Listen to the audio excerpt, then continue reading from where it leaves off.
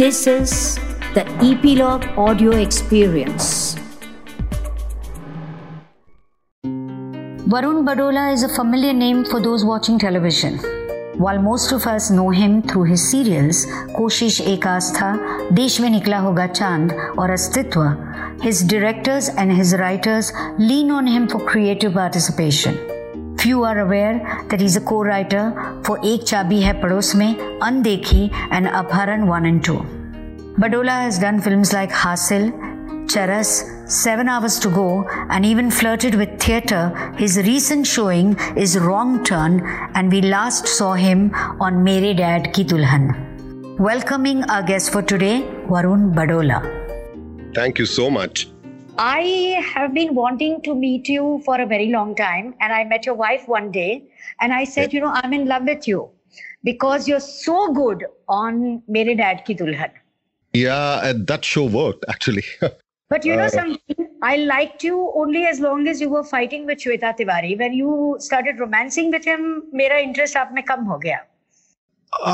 वो सही मायनों में बताऊं तो I don't know, अगर बहुत मैक्रो लेवल पे देखा जाए तो एक तो जब तक इस आदमी के फ्लॉज लोगों के सामने आ रहे थे तब तक बड़ा इंडियरिंग कैरेक्टर था. वही एक चीज थी जो बहुत डिफिकल्ट भी थी कि मतलब खड़ूस है, गुस्से वाला है. Only claim to fame was कि अपनी बेटी से बहुत प्यार करता है जी. उसके बाद anything and everything that could go wrong in his life. मतलब I think he was a living example of Murphy's law कि कोई चीज ठीक होती नहीं है. And you are right, but somewhere I think गाहे बगाए जो एक चीज हो गई उस शो में वो ये कि हम लोग शायद एक मैच्योर्ड लव स्टोरी बनाने के लिए निकले थे, but the father daughter relationship it went on to some other level and somewhere that became the mainstay of the show, apart from also because the father and the daughter as actors were also very attractive people. So you give me more credit than I deserve. ये बहुत बार ऐसा हुआ नहीं है मेरे साथ कि कोई you actually got me smiling when you said that extremely good looking. But मैं आपको बता दूं कि मैं ज्यादा किसी की कभी तारीफ नहीं करती हूँ. मुझे सचमुच आप बहुत अच्छे लगे शो में and I think you're a marvelous actor because this was a very difficult character to play. Yes, it was a difficult character to play, but I guess मेरे लिए जो है वही चीज सबसे ज्यादा जो है attractive थी कि it wasn't a straight character. हर एक्टर को जो है कहीं ना कहीं पे ये चाहिए होता है कि जो वो कैरेक्टर करे उसमें अपने कुछ एक जो है इनहेरेंट सो कॉल्ड प्रॉब्लम्स हो जो आपको सॉल्व करने में मजा आए. तो हाँ, वो सब कुछ इसमें था ही. And we all started off as co actors and वो धीरे धीरे करके जब एक तारतम्यता जो है लोगों में एक्टरों में बनती है आपस में तो परफॉर्मेंसेस में और निखार आता है. And you talking about the girl who played my daughter Nia. So Bachchu के साथ अच्छा, I will keep calling her Bachchu because that is what she is to me now. I don't relate to Anjali Tatrari anymore. So she is my adopted daughter for life. I guess the reason why people could see that bond on screen was that it was probably 50 to 60% of what we are in real life. So it became so easy to translate that on screen. So an interesting question comes up in my mind that when the show gets over and when you move on to another show, another project, how much do you miss the character? How much do you miss your co-actors, the relationship? Does it all dilute with time? It does not dilute. And अब तो खैर the kind of world that we are living in, इसमें miss करने का तो सवाल ही पैदा नहीं होता. मतलब I do not miss Ambar Sharma. I have never really missed any of my characters. Because life long इन सारे कैरेक्टर्स ने इतनी ज्यादा मेहनत करवाई है कि शो खत्म होने के बाद लगता है कि यार अब थोड़ा आराम चाहिए. Frankly, we finished our shoot on the 8th of November and I wasn't missing Ambar Sharma on the 9th morning at all. Yeah, as far as the co-actors are concerned, see, Bachchu still has to, message me at night when she reaches back home from her work. And she is starting a new project, so उसको लेके characterisation और बाकी जितनी भी चीजें हैं, जहाँ जहाँ जो भी वर्टिकल्स उसको लगते हैं, she still calls up and discusses everything. And every now and then, she lives far off, but still, whenever she is on this side, या फिर मैं अगर कभी उस तरफ जाऊं तो हम लोग मिलते भी हैं. सो हाँ, वो एक चीज है कि एक साल में आपको आदत पड़ जाती है रोज मिलने की, या कम से कम 20-22 दिन महीने में मिलने की. वो संभव नहीं भी हो पाता, but then everybody has their own lives, and the idea is to stay connected. The idea is not to just completely किसी की दूसरी जिंदगी में जाके बैठ जाओ, वो तो आइडिया कभी भी नहीं था. So but बाकी भी और जितने को एक्टर्स हैं वो उनके फोन आते रहते हैं, so we are always in touch. But yeah, I do have a certain bias towards my daughter, and that is why. No, because there was a special chemistry with Shweta Tiwari too. Yes, Shweta के साथ, because I've known her for such a long time. उसके साथ तो chemistry, मतलब कई लोगों को लगता था कि अरे आपके बीच में ऐसी केमिस्ट्री, जब आप इतने सालों से एक दूसरे को जानते हो, एंड जब दो अच्छे एक्टर्स साथ में काम कर रहे हो, तो फिर केमिस्ट्री का होना जो है वो it's no rocket science basically. मेहनत. You did मेरे डैड की दुल्हन after a long break of your other TV portrayals. Of your old portrayals, which would you say is a role that is close to your heart? Of all the ones that I have done, Astitva is something which is very close. Neeraj Khanna of Koshish Ek Aasha will remain close because Neeraj Khanna got me the initial eyeballs. And उसके अलावा एक चाबी है पड़ोस में जो show था, that was another show जो इनिशियली उसके डायलॉग्स भी मैंने लिखे थे. वो एक और शो था जो कि मुझे पर्सनली बहुत पसंद था, बिकॉज रियल जोन में था. इनफैक्ट कोशिश उतना रियल जोन में नहीं था, अस्तित्व ज्यादा रियल जोन में था, लेकिन Ajay Sinha had a certain style of making, और उनके जो है हर शो में मुद्दा जो है वो बहुत ही घूमा हुआ होता था. So that is why अस्तित्व was fun to do. एक chap had a slightly linear story and it was more easy going, but slice of life था और मजा बहुत आया उसको करने में. और आपने साथ ही में फिल्में भी की है, हासिल चरस. हासिल चरस में तो उस समय मैं तिग्मांशु धूलिया जी का असिस्टेंट भी हुआ करता था. इनफैक्ट बेस्ट सेलर्स जब बनते थे टेलीविजन पे तो I used to be his additional dialogue writer also, and चलते चलते चीफ एडी तक मैं पहुंच चुका था वहां पे, जब कि मुझे लगा कि अच्छा एक्टिंग का काम जो है वो इतना है मेरे पास कि मैं शायद बहुत कंसंट्रेट नहीं कर पाऊंगा डायरेक्शन में.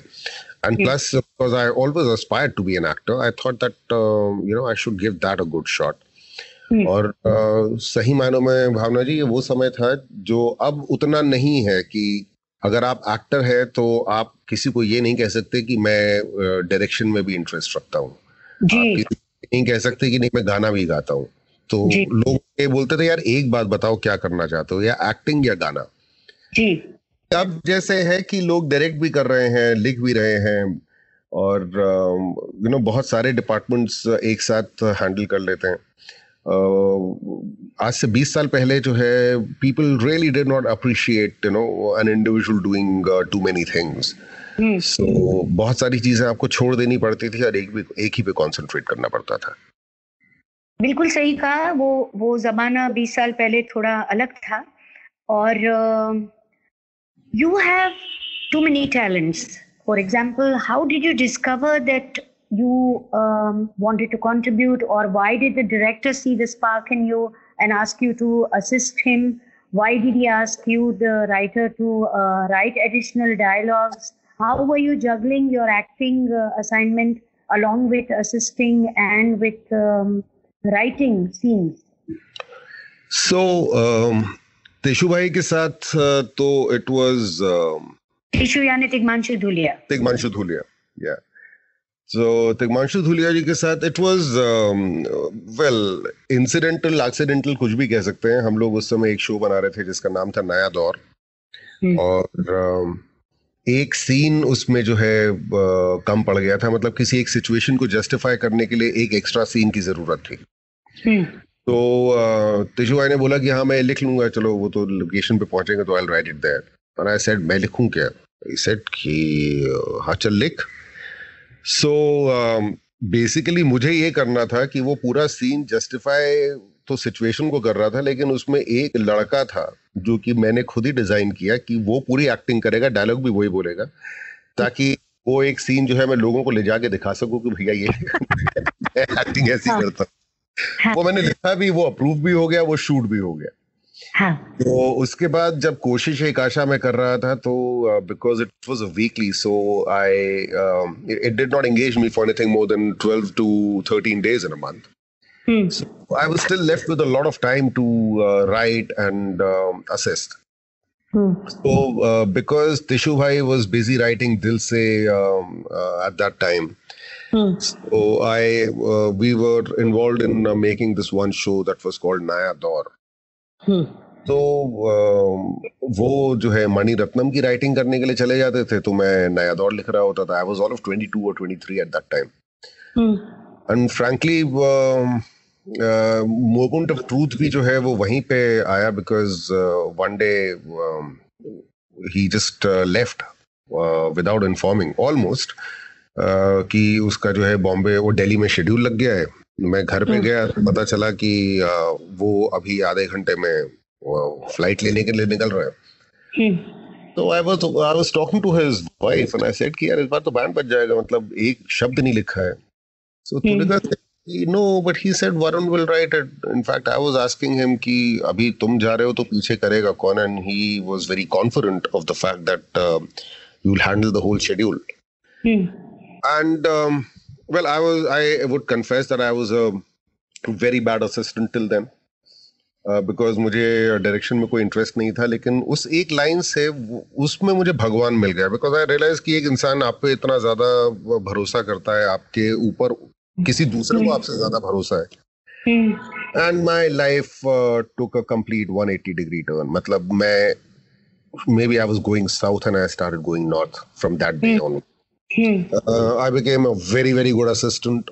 I became a better writer. It's just that I started involving myself more in the proceedings. So वहां से थोड़ा बहुत फिर खैर डायलॉग राइटिंग तो उधर से शुरू हो ही गई थी। Then बेस्ट सेलर्स हम लोग बना रहे थे, उसके पास अपनी फिल्म लिखने से जो है अगर टाइम नहीं बचता था तो he would ask me to do the dialogues. I remember we made this seller called Safir. It was based on Majid Majidi's film. So उसके dialogues लिखे, फिर ये धीरे धीरे चलता ही रहा।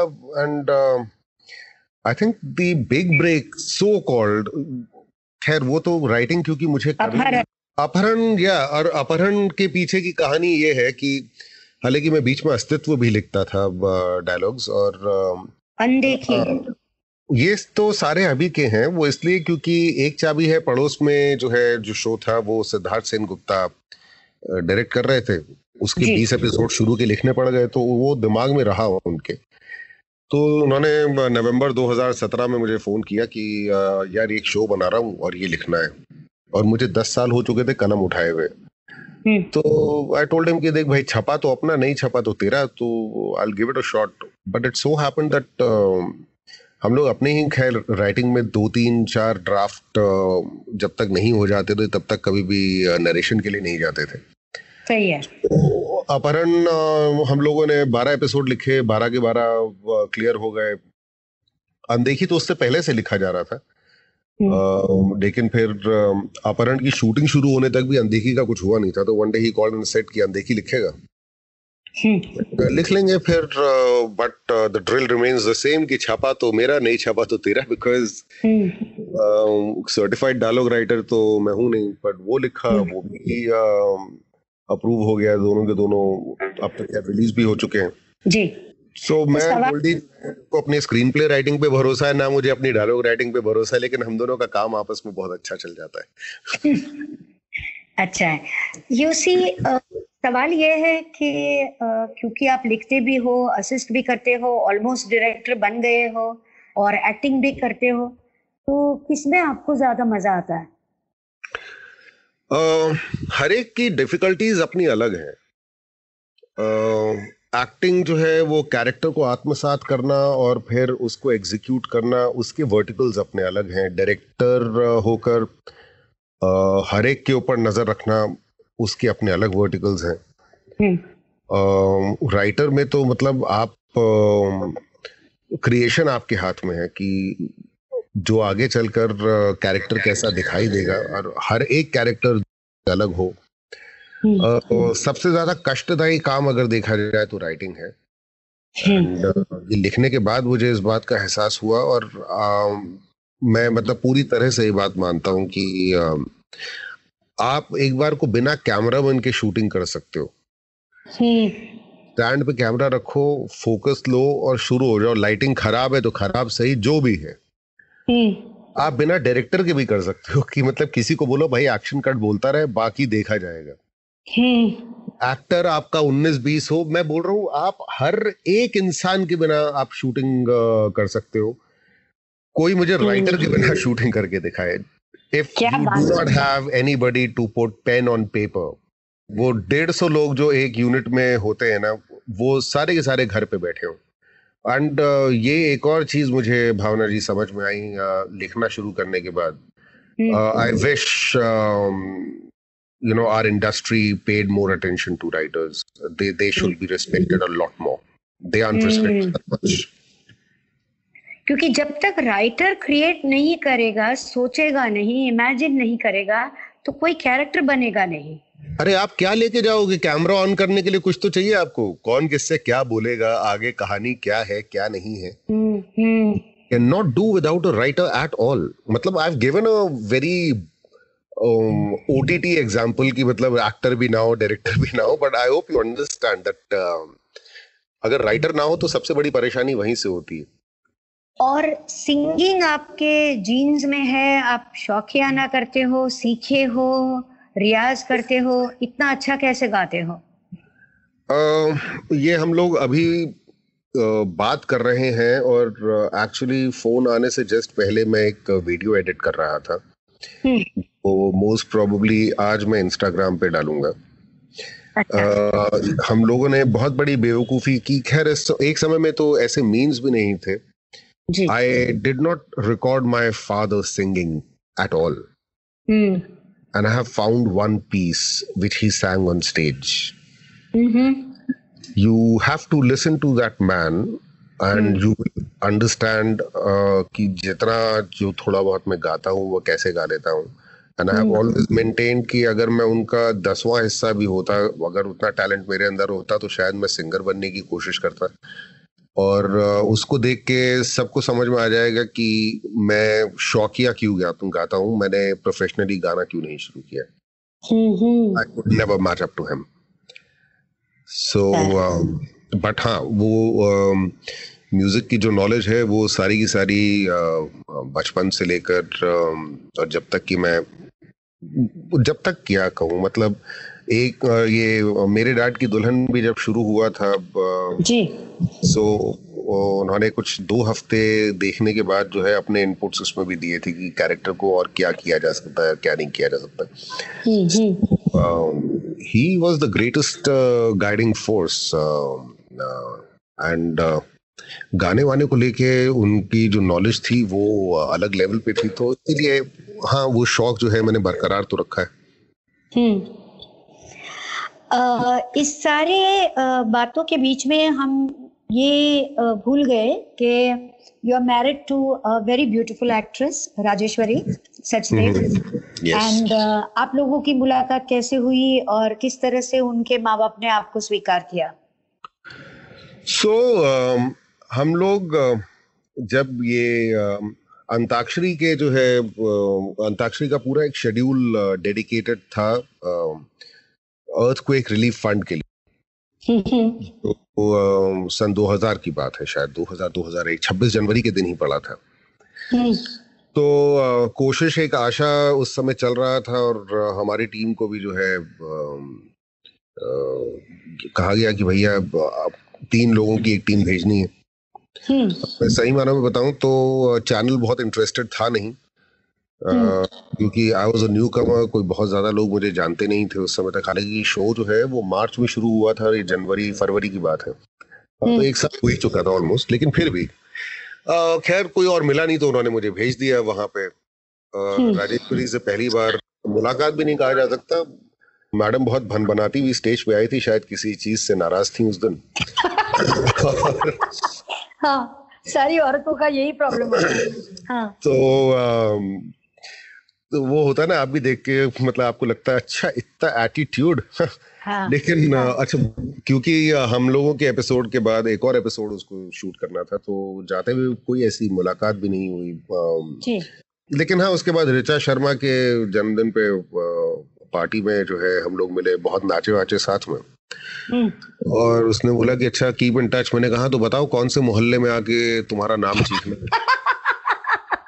तो ऐसा क्यों? मैंने हाँ, क्योंकि नंबर नहीं दोगे तो फिर मतलब कीप इन टच मतलब क्या होता है? सही है। तो उसने बोला फोन है। मैंने कहा फोन है, कहाँ है ये नहीं पता है। बोलती कल तक नंबर याद रहेगा। मैंने कहा वो तो मैं रख लूंगा। हाँ। तो अगले दिन मैंने फोन कर दिया, नंबर याद था मुझे। और लेकिन ऐसा नहीं कि मतलब वहीं से हम दोनों को एक दूसरे को देख के लगा कि बस अब इसके बिना जिंदगी नहीं कट पाएगी, ऐसा कुछ नहीं था। हाँ जी।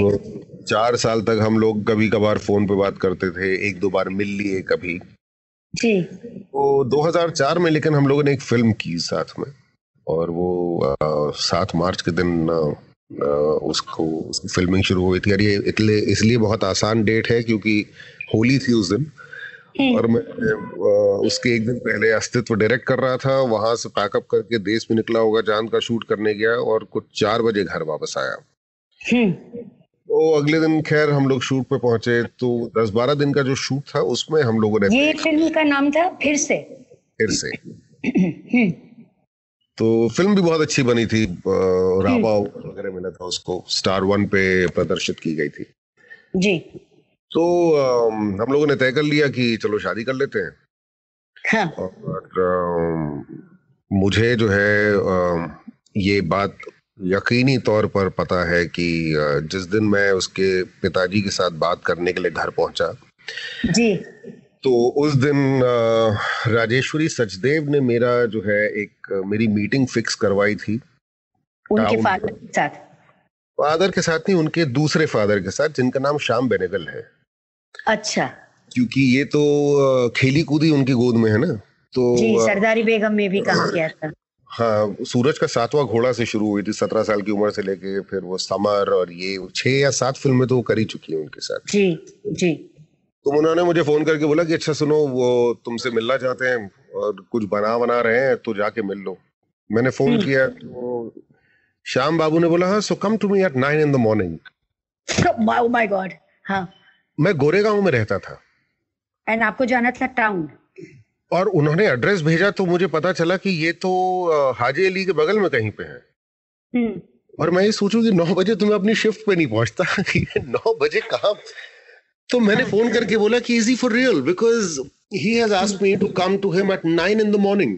या So she said, yeah, and don't be late. He doesn't like people getting late. मैंने कहा यार ये ऊपर से इंस्ट्रक्शंस। हाँ, और कहने के लिए ये कि मतलब एक्टिंग के लिए लड़का स्ट्रगल करने जा रहा है। हाँ। और 9 बजे सुबह पहुंचे वहां पर। तो खैर मेरे पास ड्राइवर था उन दिनों में, मैंने उसको बोला देख कुछ भी हो जाए लेट नहीं होना यार, तू मुझे ना चाहे मैं सोता मिलूं तुझे घर में, दरवाजा तोड़ के आना, उठा के ले जाता। So I reached his office at 9। तो ये बड़ा, I'll just take 2 minutes, so it's a very interesting incident, क्योंकि 9:05 पे राज ने फोन किया, हाँ क्या हुआ, मैंने कहा I'll talk to you, बोलती है why you were late, मैंने कहा no, she called up at 9:10, so what happened, मैंने कहा listen I'll talk to you, I said I'll call, do you still there, मैंने कहा yes I am, she called up at 9:45, हाँ तो क्या बात हुई, मैंने कहा listen what do you not understand when I say that I'll call, बोलती you still sitting there, ऐसे तो क्या प्रॉब्लम क्या है, तो कुछ 1 घंटा बैठने के बाद मैं निकला वहां से, तो बोलती है कि तुम बात क्या कर रहे थे, कुछ नहीं, गोडार्ड से लेके स्कॉर्सेसी सारे निपट गए, तो फिर वो टीवी पे बात आई, फिर टीवी डिस्कस हुआ, फिर ये वो इधर उधर, शी सेड कि वो आदमी किसी एक्टर से 5 या 7 मिनट से ऊपर बात करता नहीं है। सही बात है। मैंने कहा यार अब इसमें भी मेरी गलती है क्या 1 घंटा निकाल दिया। So and the next question was कि अच्छा तो क्या करना है, मैंने क्या मतलब क्या करना है, तो शादी करनी है, मैंने कहा यार करनी तो है, मतलब मुझे तो तेरा ही नहीं समझ में आ रहा कुछ, तो then come home and speak to my father, and I said okay fine, but what if he says no, बोलते नहीं, if he says no then it's a no, मैंने कहा वो शाबाश है तेरे, मतलब ये सही है, but speak to your family too. I called up my parents. My parents were traveling between, well, they were not in Delhi, they were not in the hometown, and they were not in Haridwar or Rishikesh or Dehradun either. तो शायद वो कहीं बीच में उस समय होंगे, एक जगह से दूसरी जगह जा रहे होंगे जी। बोला कि भैया वो तो मुझे मिले नहीं, पर मैंने अपनी बहनों को इन्फॉर्म कर दिया तो मैं घर आ रहा हूँ जी। मैं पहुंचा वहां पे, मुझे लगा शाम को आराम से बियर वियर पी के बात करेंगे। I reached at 11 in the morning though. So her father started conversation. उन्होंने 1 घंटे की स्पील दी कि भैया 2 एक्टर शादी कर रहे हैं तो क्या क्या परेशानियां हो सकती हैं। और ये वो समय था जब अगल बगल में कुछ एक किले ढह चुके थे ऑलरेडी, तो एक वो डर होता ही ना कि मतलब बाकी सारे एक्टरों की टूट रही है, तुम कमा लो, तुम दोनों को शादी करनी।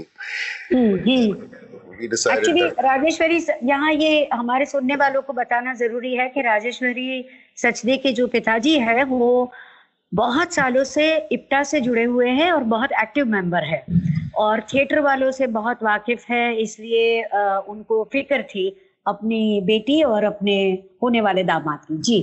हाँ, उनकी परेशानी यही थी कि मतलब एक तो कि मैं थिएटर वाला, मतलब चलो मेरी किस्मत अच्छी थी कि किसी एक माँ बाप ने जो है अपनी लड़की मुझे देना मंजूर किया, तो मेरी लड़की भी वही कर रही है, मतलब कोई हार्डवेयर वाला सॉफ्टवेयर वाला ढूंढती, इसने भी पकड़ के एक्टर ढूंढा है।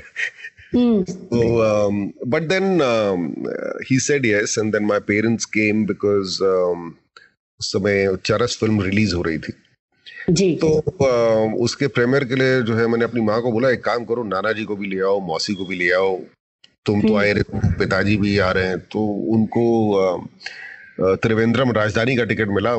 ऑफ ऑल थिंग्स उस समय ऐसा था कुछ कि फ्लाइट्स वगैरह बहुत इजीली जो है अगर आप जल्दी बुक ना करें तो मिलती नहीं थी जी।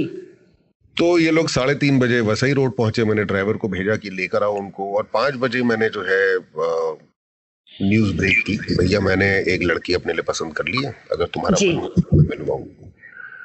सो राज अगले दिन आकर मिली और उसके बाद उसी साल 24 नवंबर को हम लोगों ने शादी कर ली। क्या बात है, रब ने बना दी जोड़ी। हाँ, उसी का हाथ रहा होगा क्योंकि मतलब हम दोनों ऐसा तो था नहीं कि मतलब 2 टीनेजर्स हैं जिनको एक दूसरे से प्यार हो गया, दोनों के दोनों सुलझे हुए और अपने उम्र के ऐसे पड़ाव में थे जहां पर कि you know we both had seen our share of success, जितना उस समय तो था। तो और वही चीज शायद हम लोगों के लिए वर्क भी की, because I knew that I was getting married to a girl who already has a state award and a national award, और ऑब्वियसली अपने ये कम लोगों को मालूम है कि उनको लगता है राजेश्वरी बेसिकली सिंगर है, वो सिंगर नहीं है, वो एक्ट्रेस है और बेहतरीन एक्ट्रेस है, वो तो एक अलग बात है, लेकिन she is a trained Bharatanatyam dancer and she has learned Bharatanatyam for 14 years. And now she's learning music also, no? अब तो हम लोग मतलब खुद को खुश करने के लिए हर वो काम करते हैं जिससे कि थोड़ा सुकून मिले, तो हाँ बीच में गाना भी सीखा। अच्छा, आपने इतना बड़ा जो किस्सा सुनाया आपकी शादी का, अभी मैं आपको बताऊं कि जब मेरे डैड की दुल्हन बहुत नए फर्स्ट 2-3 एपिसोड्स आए थे और मैं राजेश्वरी को कहीं मिली, मैं बहुत अच्छी तरह से जानती हूँ क्योंकि इप्टा से कुछ ना कुछ मैं भी जुड़ी हुई हूँ। तो मैं एक छोटी बच्ची थी उसके साथ, उसकी अपनी बच्ची नहीं थी क्योंकि आपका तो बेटा है जी, कोई किसी की बेटी थी उनके साथ, तो राजेश्वरी के भाई की बेटी रही होगी। हाँ, तो मैंने कहा Rajeshwari your husband is fantastic, I am absolutely in love with him, he is gorgeous, please tell him I want to meet him. तो वो लड़की इतनी बड़ी बड़ी आंखों से मुझे देख रही थी कि ये क्या हो रहा है, अडल्ट्स लोग कैसी बातें करते हैं मेरे सामने। तो उसको लगा कि शायद राजेश्वरी की शादी ही ना टूट जाए। तो मैंने उसके ओर देखकर कहा कि ऐसा नहीं है बेटा, ये अलग बातें हैं। So anyway, Varun, it was wonderful talking to you, and you have all my blessings, and may you continue to do wonderful work. Thank you so much. Thank you for tuning in. If you have liked this episode, do comment, do rate on Apple Podcasts. Subscribe on your favorite podcast app like Apple Podcasts, Google Podcasts, Hubhopper, Castbox, Spotify, JioSaavn, so that you get notified when we come next. Stay tuned for the next episode with yet another guest, and until then, take great care of yourself.